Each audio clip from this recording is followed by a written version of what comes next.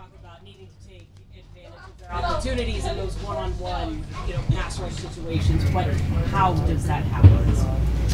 I mean, a lot of it is you could do a combination of things. Obviously, guys getting used to rushing together.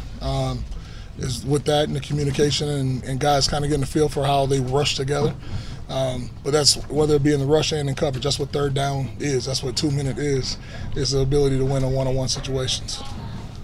How much of what you saw on Sunday was to be expected? And I don't mean final numbers. I mean exactly what you were saying. Guys getting used to rushing together, or the entire defense playing together. The thing that I was excited about, encouraged about, was obviously in the run game. That's been a big focus, obviously coming off of last season, and the guys accomplished that. And now you got to continue to do that week after week. But you saw what the emphasis was. Obviously, third down pass rush coverage is always a big emphasis too. But for me, you just saw some things. You saw some guys obviously getting some work in the secondary that are still getting used to each other, playing together, guys that have missed some time. And you got the same thing with rushers and new additions and all that we're excited to have, and just working through some tough moments. Obviously, that's what practice is for. But obviously, in the game experience, you got to get that stuff down, and we'll make those improvements. No excuses, though. Sounds like Witherspoon's on track to come back. So what's he going to bring? Excitement, juice, energy, playmaking ability. So excited about that. Speaking of juice and energy, I know you're easing Jamal back in still, but just having him on the practice field, a lot. It juices up everybody. Everyone's excited to see that and the work that he has put in. It's tough. Obviously, the outside thought is when guys come off injuries, all right, yeah, that's part of it. It stinks. But when you see a guy that has been that committed and going through it, and even if you do go in the tank and you battle it, to be able to come out of it like he has and come back with the vigor, the passion, the speed, he looks awesome out there. So excited for him, excited for us. With Witherspoon, Clint, what about him makes him be able to miss 5 weeks? Certain guys are different in how quickly they see the game, their instincts and feel for the game. I'm not trying to put anything extra on the kid. Just let him be himself, and what he's shown in practice. That's the biggest thing. Practice is everything here, because we make it so hard here. Then obviously you should be ready to go game time and respond in the right direction. So if he plays the way he practices, then for us we wouldn't have any surprises. Do you feel like he's ready to do both in the same game right now, or would you prefer to keep him at one spot? No, we're still, with all that, the layers and all what we ask him to do, we'll figure that out along the way. But right now, where he's at right now, he's doing really well. We'll keep him going from there. Pass rush stuff, how much of it was Stafford getting the ball out versus your guys not winning reps? There's a combination of both. There's obviously the guys they already know. We got to be better in the one-on-one rush. There was times that obviously we needed to be significantly better than what we were, and there's others where he can see things, he can figure out the coverage. You're dealing with a veteran quarterback, a multi-time Pro Bowl guy that can see some stuff, and the ball gets out pretty quickly. So there's times where you always hear me say it's always rush and coverage works together, because it's very true. There's times that the ball could come spitting out fast where the rush doesn't have a chance. But we want to be tight and have a feel and understanding of routes and what's coming, so the same anticipation that the quarterback plays with, we can play with. And then the times that the coverage does a great job of disguising and holding and make him go to the second progression, and definitely on the third progression, then obviously as rushers, we got to be there. We got to at least be able to get him off the spot. And that's the area of obviously big improvement for us that we got to be better. In terms of getting the ball out fast, are Matthew and Jared similar at all in that regard? In some aspects, they are. You're doing very good quarterbacks, damn good quarterbacks that have accomplished a lot in this league, especially Stafford, but Goff has been a good player for a long time.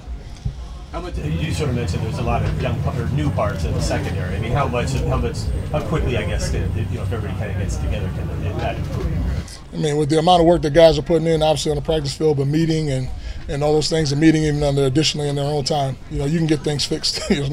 We don't have time to wait. It's time to go, and they understand that, and the guys will. They'll respond. It looks like Detroit's going to run a lot of motions. You saw a lot of motion last week. Is there any benefit to having, I know it's not the exact same offense, but similar concepts back-to-back weeks? Yeah, I mean, there's a lot of similarities from every offense you see, week after week. A lot of the same stuff. There's some carryover, but there's some things obviously they do differently as well. Run game, they're definitely different, obviously with the power run game and then offensive line and how they try to attack you. So we got to be ready for that challenge. Middle of the field across the board, would you like to see? Obviously, depending on what the coverage is depending on who I got to speak to and have, addressing those situations. Sometimes if guys have a hard down, you change the coverage to take some of the stress off of them, because it depends on how they're attacking the middle. Is it play action passes or is it drop back?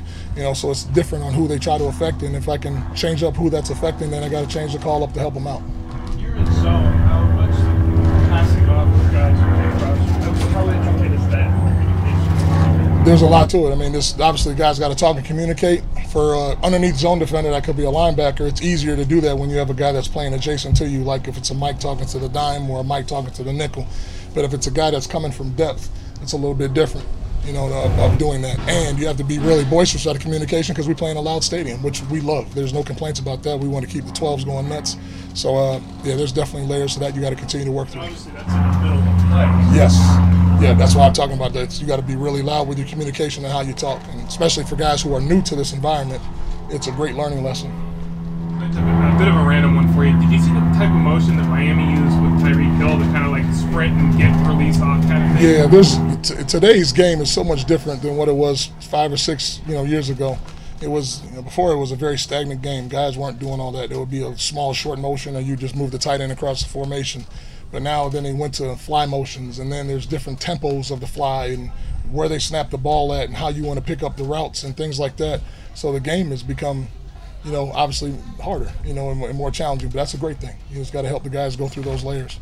Do you expect teams will do that even more, seeing like the way that Miami, not everybody's Tyreek obviously, but to see the way that they kind of used him to try to get guys moving at the snap and get moving? Yeah, NFL is a copycat league, and I think even with good coaches, you look for the things and the issues of things that you see on film from other people, and you try to see if it can implement and work into what you already do. So absolutely, if Miami's having a ton of success with it, then you would anticipate that they would do the same. Other teams would do the same. How did you feel Bobby and Jordan kind of played in there? We played really well. Played really well together, playing off of one another. Obviously, there's always little things that we want to continue to work and improve. Obviously, and really talking about that's pass rush and third down coverage where to get better. But there's a lot of things they did really well in that game that we'll continue to build off of. Was there anything specifically you saw from Jordan where you're like, okay, he's back to himself? You see the same burst and twitch, and you don't see, usually when guys are coming off ACL, you see them drag the leg a little bit and, still have a hitch in their run and all that. He didn't look like anything ever happened to him. That was, again, a testament to his work ethic and the people that helped him through his rehab process. He said he felt. Even if overall wasn't what you wanted last week, the run defense was actually Absolutely. I mean, we don't do the moral victory thing, but you got to find your positives and say, okay, let's hang on to this, and we have the other area that we got to continue to. We got to make our strides in and get better. So that's how you got to approach it. We're never going to come in here and make it seem like the whole world's coming down. There's a lot of football left to be played. Curtis, did you have anything? I'm sorry. No, you're you good? No, yeah, I'm good. Okay. Thank you. All right. Thank you. You guys have